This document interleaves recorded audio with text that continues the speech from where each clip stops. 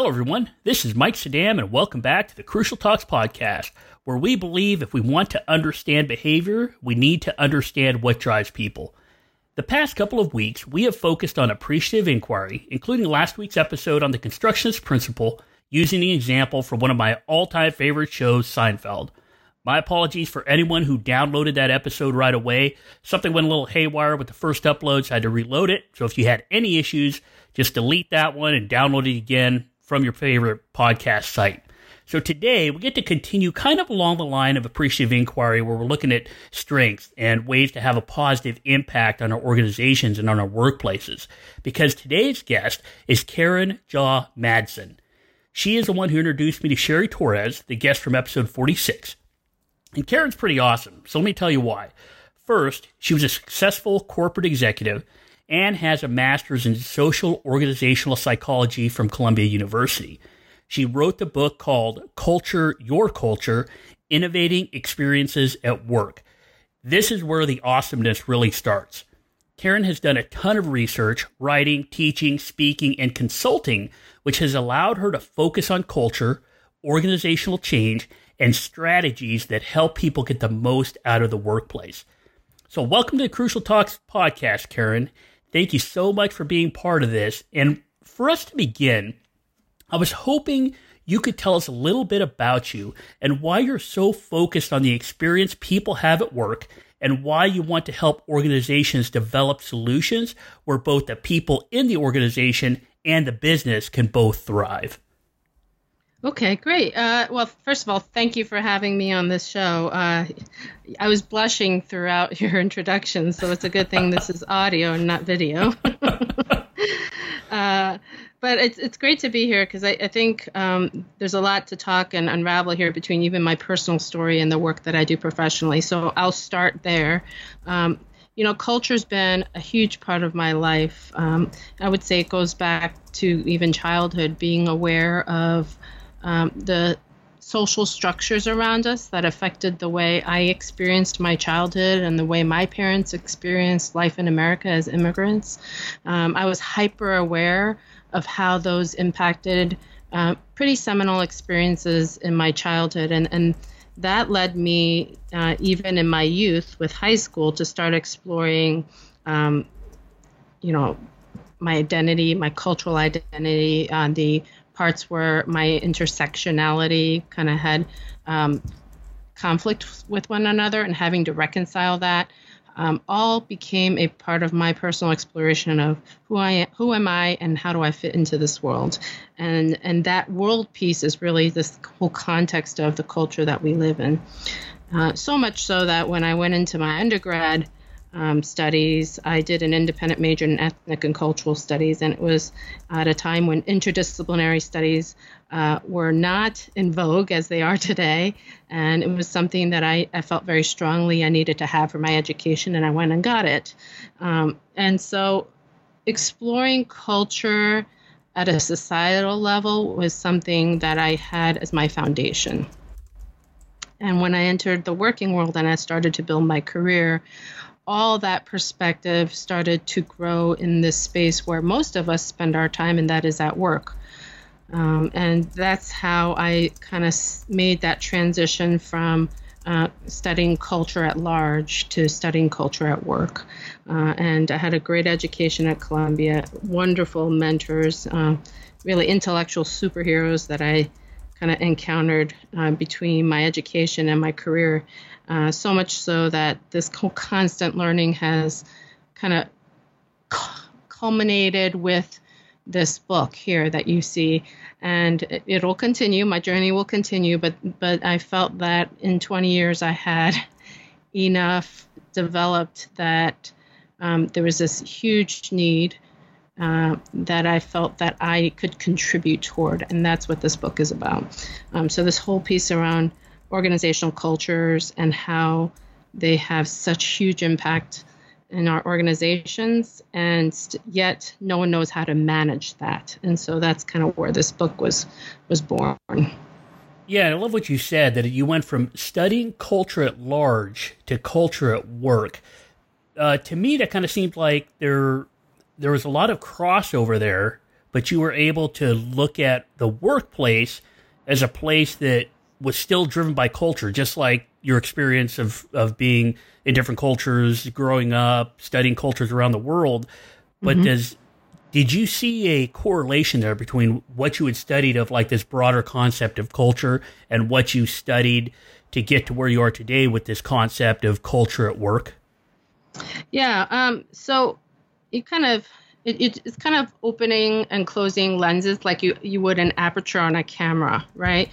So you're looking at different levels of what's going on at the individual level versus, say, a team versus an organization-wide level. And all those are connected, although they're oftentimes treated separately. And that happens in our world, right? So you and I have the people in our lives, and how we impact each other. And then we also kind of live in our communities, our countries, our world, right? So all of that is really they're all linked by scale. And understanding the connections between all of that, I think, is where we get a more complete picture of what's going on and what we can do about it, how we can affect it positively. Well, I love how you said that too. So we get a more complete picture. And because, people like us that are dealing with others in the workplace, dealing with leaders, dealing with line personnel, dealing with supervisors and managers and executives and all these people, there does sometimes seem to be a disconnect in some organizations between people at the top and people doing the work, where the metrics may be being looked at by the people at the top, and the policies and all these things written down give the people at the top this kind of picture of how they think work is being done. But work that's actually being done may not meet what they're envisioning based on some of these metrics. Is that kind of what you found with some lagging indicators and things like that? I think those are a result of silos and lack of empathy, quite frankly, at the end of the day. These systems that we set up, I'm going to give you a whole bunch of David Cooperrider quotes probably by the time we're done here. But we're perfectly designed for our current results, right? That's something that he taught. And that is, where we are today in our current state is a result of how we have intentionally designed it, right? Whether it was conscious or not is another thing. But that has to do with whether or not we're paying attention. So for me, it's, when you say those disconnects and those gaps, those have to do with the fact that these systems are operating in isolation of one another, when in fact they work best when they're all integrated, right? So like you would with gears on a machine, one should turn the other. Leaders should be able to rely on their people to be successful, and vice versa. Well, and what I love what you just said, coming from David Cooperrider, and I've mentioned it before on this show, where he's pretty much the one I look to as the person that came up with this whole idea of appreciative inquiry and how it came from years and decades of research and trying to get to this place where we have these principles we can use to positively affect organizations and systems. And what you said was really great, because you said where we are today are where we have intentionally designed our systems to basically get us. Now, the work you've done, and in your book, Culture Your Culture, and your company, you talk about, what is it called? The design of work experience? Yep. And that really, what you just said about intentionally designing it is why we get what we get.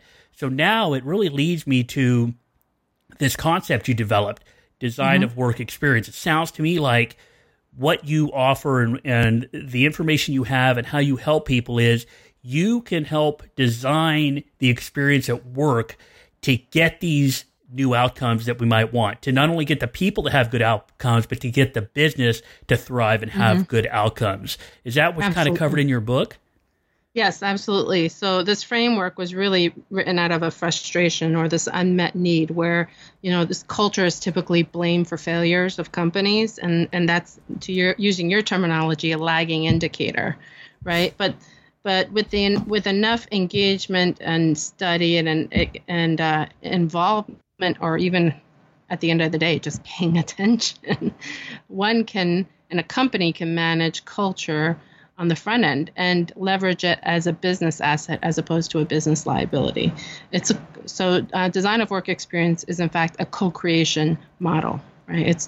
So what that means is it breaks down these silos. It takes the whole of the organization and brings it together to intentionally design for a culture and the employee experiences that need to be aligned with it in order to be successful.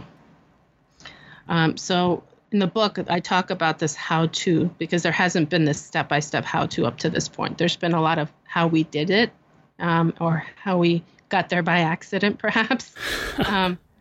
But this whole piece of how do you sustain it beyond that, there has to be a discipline around it. Right, because what it sounds like, and having, I haven't read the whole book yet, but having read parts of it, I can see exactly what you're saying, which is there are companies out there, there are organizations out there, there are groups of people out there that have cultures that have these different principles or these different indicators. They have been designed that gets them to exceptional, but to find that, you kind of figured out where they came from and how they got there. But the difference in what you do is it's not just the case studies and it's not just, hey, how did they do it? What the book Culture has and the design of work experience principles and concepts have is a way to actually draw those blueprints first. So you don't have to deconstruct a building to figure out how they got there. You kind of get to design your own building to get people to that kind of exceptional work experience. Is that kind of what's in your book? Is more of a planning, a strategy on how to make this happen? Yeah, it's both a design of that strategy, the implementation, and the sustaining of it. And the key here and the difference between this and perhaps case studies that people have read is that what Dewey does is enable an organization to first build the capability to manage their own culture, but second, to be able to create these strategies and cultures and experiences that are customized to this unique context of the organization. No one organization is the same, right? We all have different people, we have different business challenges, we have different cultures, and we all want to differentiate, by the way, right? Because we have a war for talent, and the key is differentiation. So you can't get there by doing what everyone else is doing. You can't expect that you implement something that someone else has done and it's going to function in the same way within your organization. And so we have to create a deep self-awareness of our organizations to understand what's actually going to work and how we're going to actually transform ourselves from where we are today to where we want to go tomorrow. So a big part of this work is not only designing for it, but changing toward it. And then being able to implement and sustain that over time. Well, and so sustaining it over time, because this doesn't sound like, I'm a guy that has taught culture, organizational culture in the past, and one of the things I tell people about culture change is the fact that it takes courage and focus, because there have been case studies where culture shift may have happened, but it happened in a short period of time. And as soon as certain leaders left or certain focus changed, it kind of just shifted back to the way it was.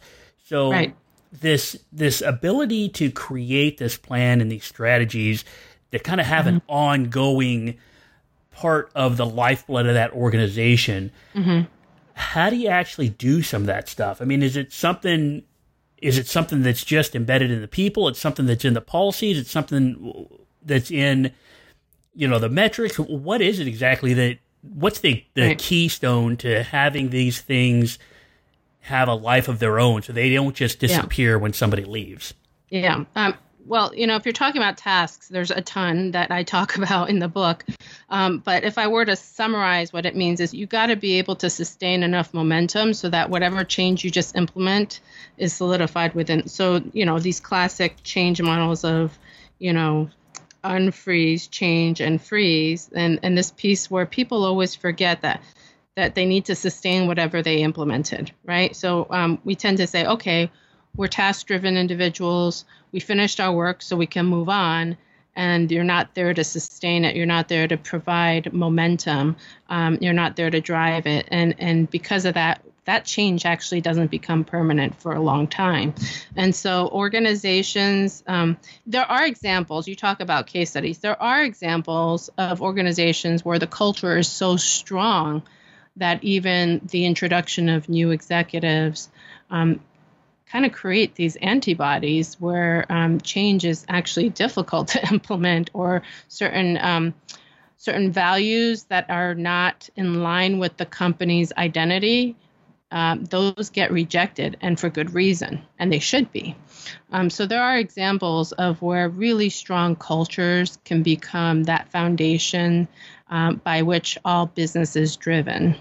And it is in everything that we do, from conversations people have with each other to the way teams deliver their projects to how an organization performs, in the market. So there's a lot of connection points here that people miss that culture has behind everything. It's there regardless of whether or not you're paying attention to it. And so what I'm arguing is you either manage your culture or let it manage you, because there's lots of examples in the newspapers and online around what happens when you don't pay attention, when you don't sustain positive changes, and you allow things to deteriorate to a point where you have a breaking moment, right, where things hit the fan, and then it's crisis. And so instead of trying to avoid a crisis, it's, how do you leverage culture so that it's a strength? Well, and so one of the things I used to tell people, I guess I still do, is that culture is something that's like power. It's all around us. It's in every organization. It comes in and out. It doesn't matter how strong the hierarchy is or anything like that. It can come into the sides and up through the bottom and down through the top. And culture is one of those like things. Water. It's like water, or as I think put in one of my blog posts, it's like the Force in Star Wars. It surrounds everything we do. So, but when we're talking about changing culture and we're talking about designing the work experience so that people and business both thrive, mm-hmm. How important are the people to this process? At the end of the day, they are the process. It's not. You could have the best tools in the world. If you don't have the people part down, you're still going to fail. So this has to do with leveraging the people. All businesses need people to succeed, right?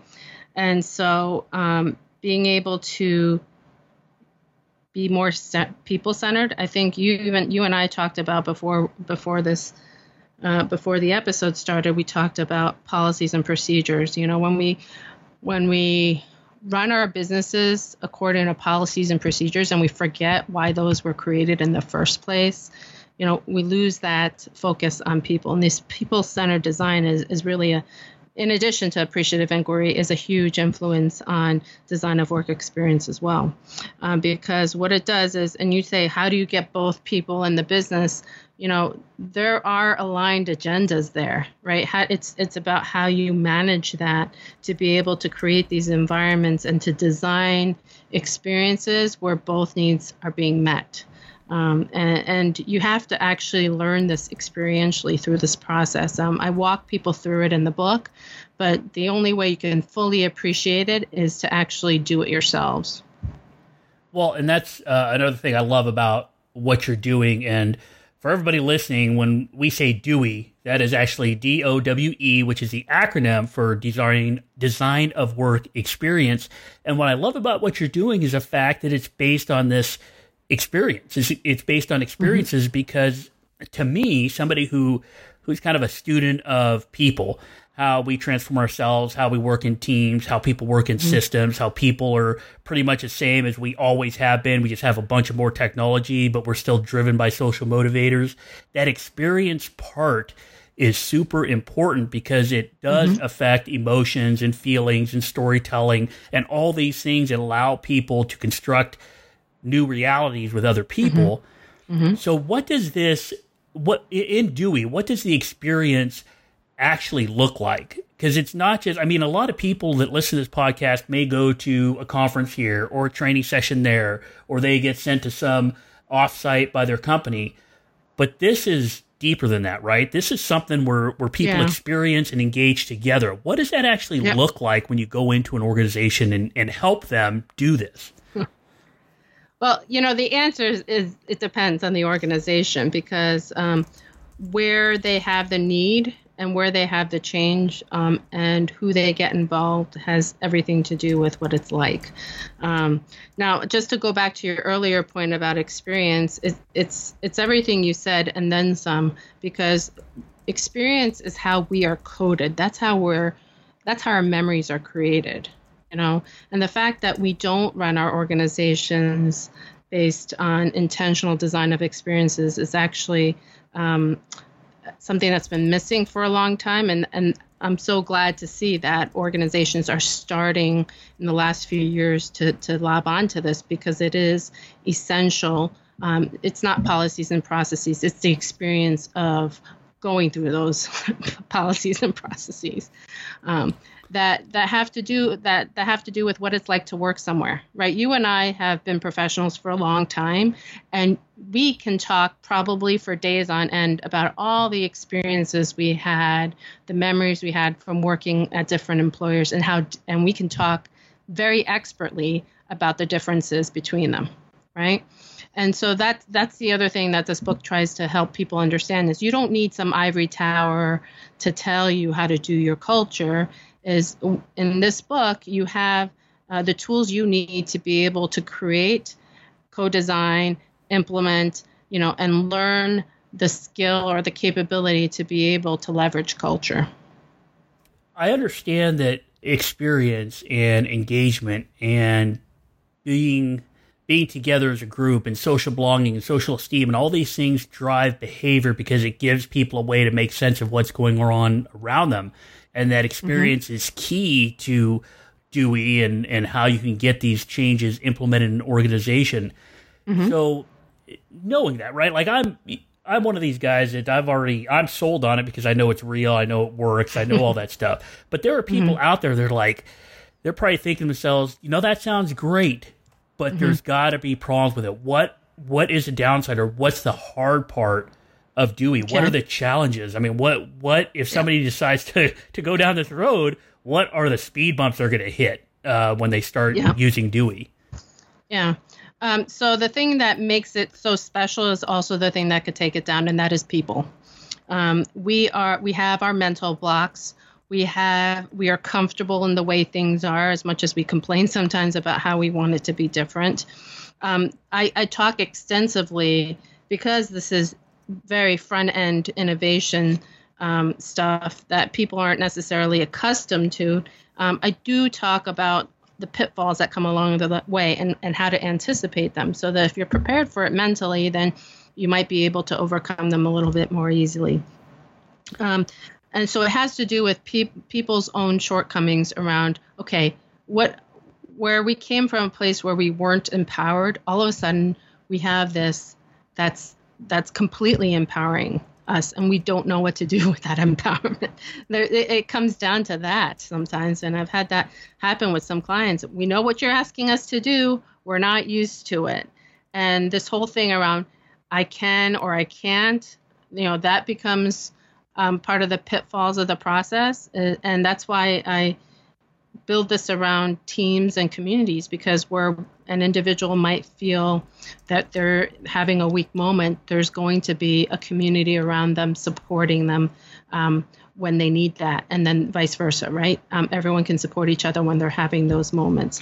But the pitfalls to doing this work is, in fact, people. I talk around all the conditions that need to be in place in order for this stuff to work. And the first, I would say, the prerequisite for doing this work is that your organization has to care about people. If you don't care about people, this is going to do nothing for you. You have to care about culture. You have to care about people and their capacity to be an important part of the business. in order to be able to do this. And this powers them. This work empowers them, engages them to be able to be a part of whatever change or whatever culture is aspirational to an organization. Well, so there's obviously some challenges that come with it, but it's the same challenges we deal with constantly as people. We get comfortable in where we are. We get used to how we do things. It becomes kind of ingrained in us. It's just the way business is done. And then now, all of a sudden, the organization wants to change things. It makes us uncomfortable.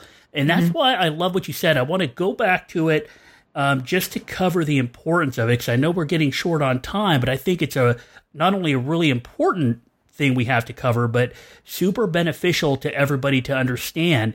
And that's what you said, that, hey, people are coming from a place where they didn't have empowerment. Now they're going into a place of change where we're trying to build capacity and innovation, things they might not be used to.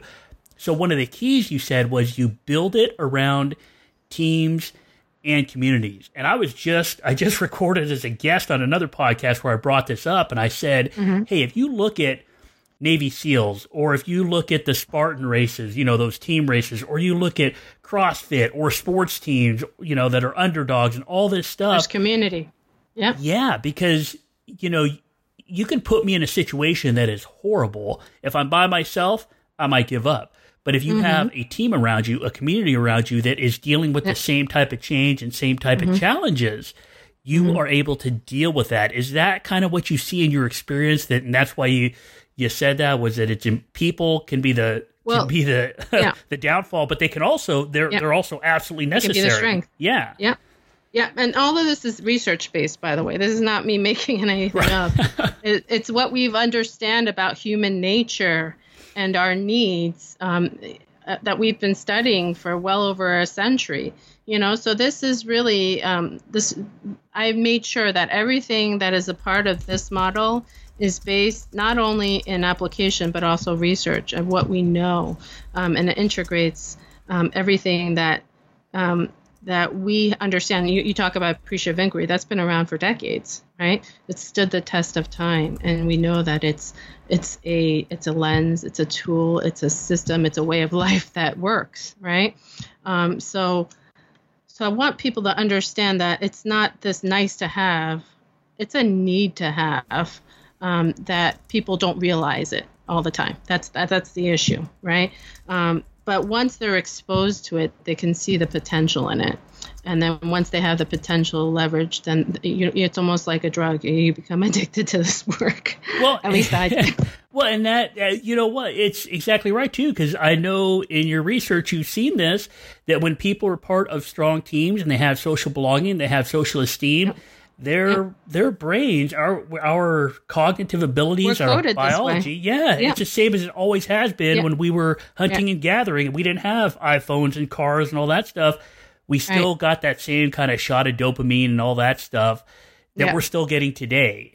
Yeah, we're social creatures. We're you talk about sense making. We're sense making, experience driven, and community oriented beings. That's human nature, and we're tapping into the strength of that when we talk about this kind of culture work. Absolutely. So what I'm kind of seeing as some of the benefits for this, because you come out and you say, hey, Dewey allows us to get people an experience at work that is appreciative, that's strength-based, that's positive, and it also has benefits for the company, for the business to thrive. But there's kind of more to it than that, right? Because within that experience, if you're working on teams and you're building these communities and you're setting up a plan for organizations to be able to go down this path, to me, it seems like they get a whole bunch more from this. Not only do they have a good work experience, but now you're starting to draw people into the organization and retaining people into the organization based on social motivators and not just money. Yep. Absolutely. I mean, we're adding meaningfulness into people's work. We're connecting what they do every day to this greater purpose as to why this company exists, or why we do the way we do. We're tapping into the strengths and talents of an organization that typically go untapped. And, it's being able to create the vision or that challenge to the organization to go beyond their status quo and giving them good reason to. So this whole piece around, that's also where appreciative inquiry comes in, right? This capitalizing on the wholeness of an organization and the capacity that it has to generate all this potential that so many organizations leave on the table every day. Well, definitely. And I love this book because it does give people this blueprint and a strategy to help get them there, because a lot of times what I say and what we talk about is something that people get, but it's kind of vague, right? It's kind of nebulous because we're dealing with Yes. people as social animals. But this book gives a blueprint to and really the way I look at it is this: you're kind of giving us a blueprint not to the bottom of Maslow's pyramid, but you're telling us how to build the top, right? Like most organizations, Self-actualization. Yeah. exactly, because most organizations, hey, 99% of them, they can give you the bottom two, right? They can give you safety and security. But then when you start talking about love and esteem and belonging and all these things, that's hard for organizations to do because it's kind of squishy, right?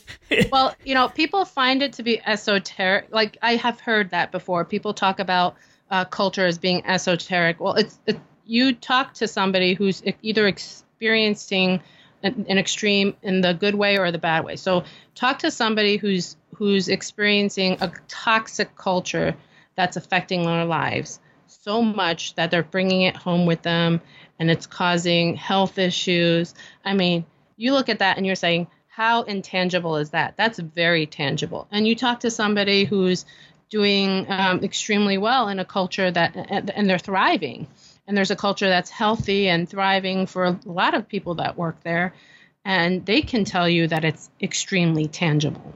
So I think that it's easy for people because they don't understand it to say that it's not real. But at the end of the day, this is very similar to qualitative measures. It's a pass-fail. You can't, you can't put numbers to it. Or actually, sometimes you can. There's lots of tools out there to help you put numbers to culture. But at the end of the day, it's a pass-fail. And that's extremely tangible. And a lot of people, because they don't understand culture, and I hope this book helps people understand culture a little bit better, but because they don't understand it, therefore they think it's something that's soft. And in fact, we know there's lots of data that says it's not. Yeah, and they just need somebody's help to get them to that point where they understand it just like they understand how to read a policy. Yeah, that's right. Well... But I'm not writing this is not a policy book. No, no, we'll be clear about that. This is not a policy book. This is a culture and an organization culture and a book about really about people, because that's kind of where when I was reading it, that's kind of the focus is, hey, we know these are people-based systems, and if we ignore the people in those people-based systems, we're not going to get to that level of excellence that we really want to get to. I mean, we want people to be happy at work, but at the same time, it's not a free-for-all. They can be happy at work while still allowing the business to thrive. Yeah. And actually go into this whole discussion around distinguishing happiness from meaningfulness, right? So the perfect example is parenthood, right? We wouldn't necessarily say that we become parents to be happy, because not every moment in parenthood is happy, but it's extremely meaningful, and therefore we're willing to go above and beyond for it. Well, and I think that is a great place to kind of leave us off with this discussion. Again, the book is called Culture, Your Culture, Innovating Experiences at Work. And thank you so much, Karen. I cannot thank you enough for this conversation. I know we got into a lot, but I will tell everybody there's a lot more in the book. There is a lot more. And it's written in a way we can talk about. Well, definitely. When I think we probably will, because I'm going to hit you up for maybe another interview or two in the future. Sure. Because I think there's so much value in this. This is just the tip of the iceberg. There's so much more value in this that I want people to just go to. Tell you what, just go to Karen's website. Go to www.designofworkexperience.com. That's designofworkexperience.com, and just check it out. Follow her on Twitter. It's at Karen Jaw, Karen Jaw, and just get a feel for what she's doing and what's going on. this is a good book, and it's a good book because it's got the right thing at its heart, and that's people. So again, I'm obviously a fan of the book. This has been a great conversation to give us some insight into how people have a great experience at work while the business itself can also thrive. And in fact, it doesn't sound like you can have one without the other. So again, Culture Your Culture. Check it out. Check out Karen's website. See what she's doing. There's some really good stuff out there. So Karen, besides the book, and people are going to go to your website, hopefully, after I told them to a couple of times, but can you tell us what other things you can offer besides this book and the best way people can get in touch with you?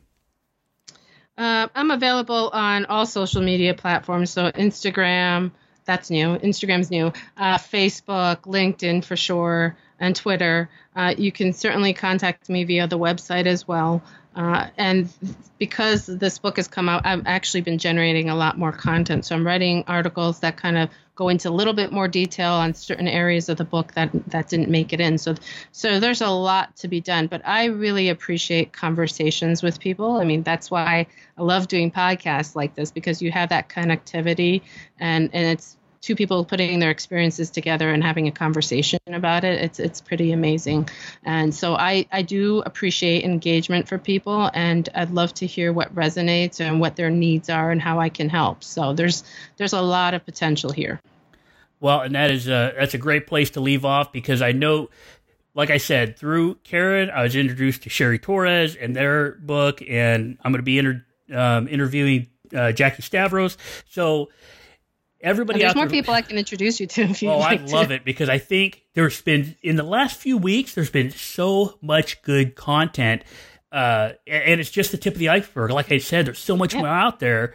So what I would like people to do out there that are listening, I hope you all got a lot of this episode, because I know I got a ton out of it. If you have a chance, go ahead and visit the Crucial Talks website at www.crucialtalks.com. There are links there. You can connect with me on email or LinkedIn, Facebook, or Twitter. So if you need anything from me or like me to speak to you or your organization, just please reach out. But really try to get in touch with me somehow, especially like on LinkedIn, because that's how I got to know Karen. That's how I communicated with Sherry and Jackie, and David Cooperrider keeps coming up. So in everybody's interview. So obviously go follow the Cooperrider. He's our guru. Center. Yes. Yeah, he's the guru of appreciative inquiry. So everybody out there, if you can also do me this one favor, just share the podcast, leave a review, and rate it. I would greatly appreciate it, because this helps other people find these great sources of information through these interviews. Just like you're learning from Karen, I'm going to keep trying to do more of these things, because there's so much great information out there on people that are now focused on other people, and they're focused on the positive, and they're focused on strength-based capacity building. There's so much good going on out there that the more we can get this information out there, the more it's going to help everybody and really get us to a point where we're thriving and everybody wants to be part of that. So again, Karen, thank you so much. I'll put links to all of your connection information, your website, Twitter, Facebook, Instagram, all that in the show notes. Thank you again for being on the show. Thanks so much, Mike. This was great. All right, everyone. I hope you have a great week. And remember, if we want to understand behavior, we need to understand what drives people.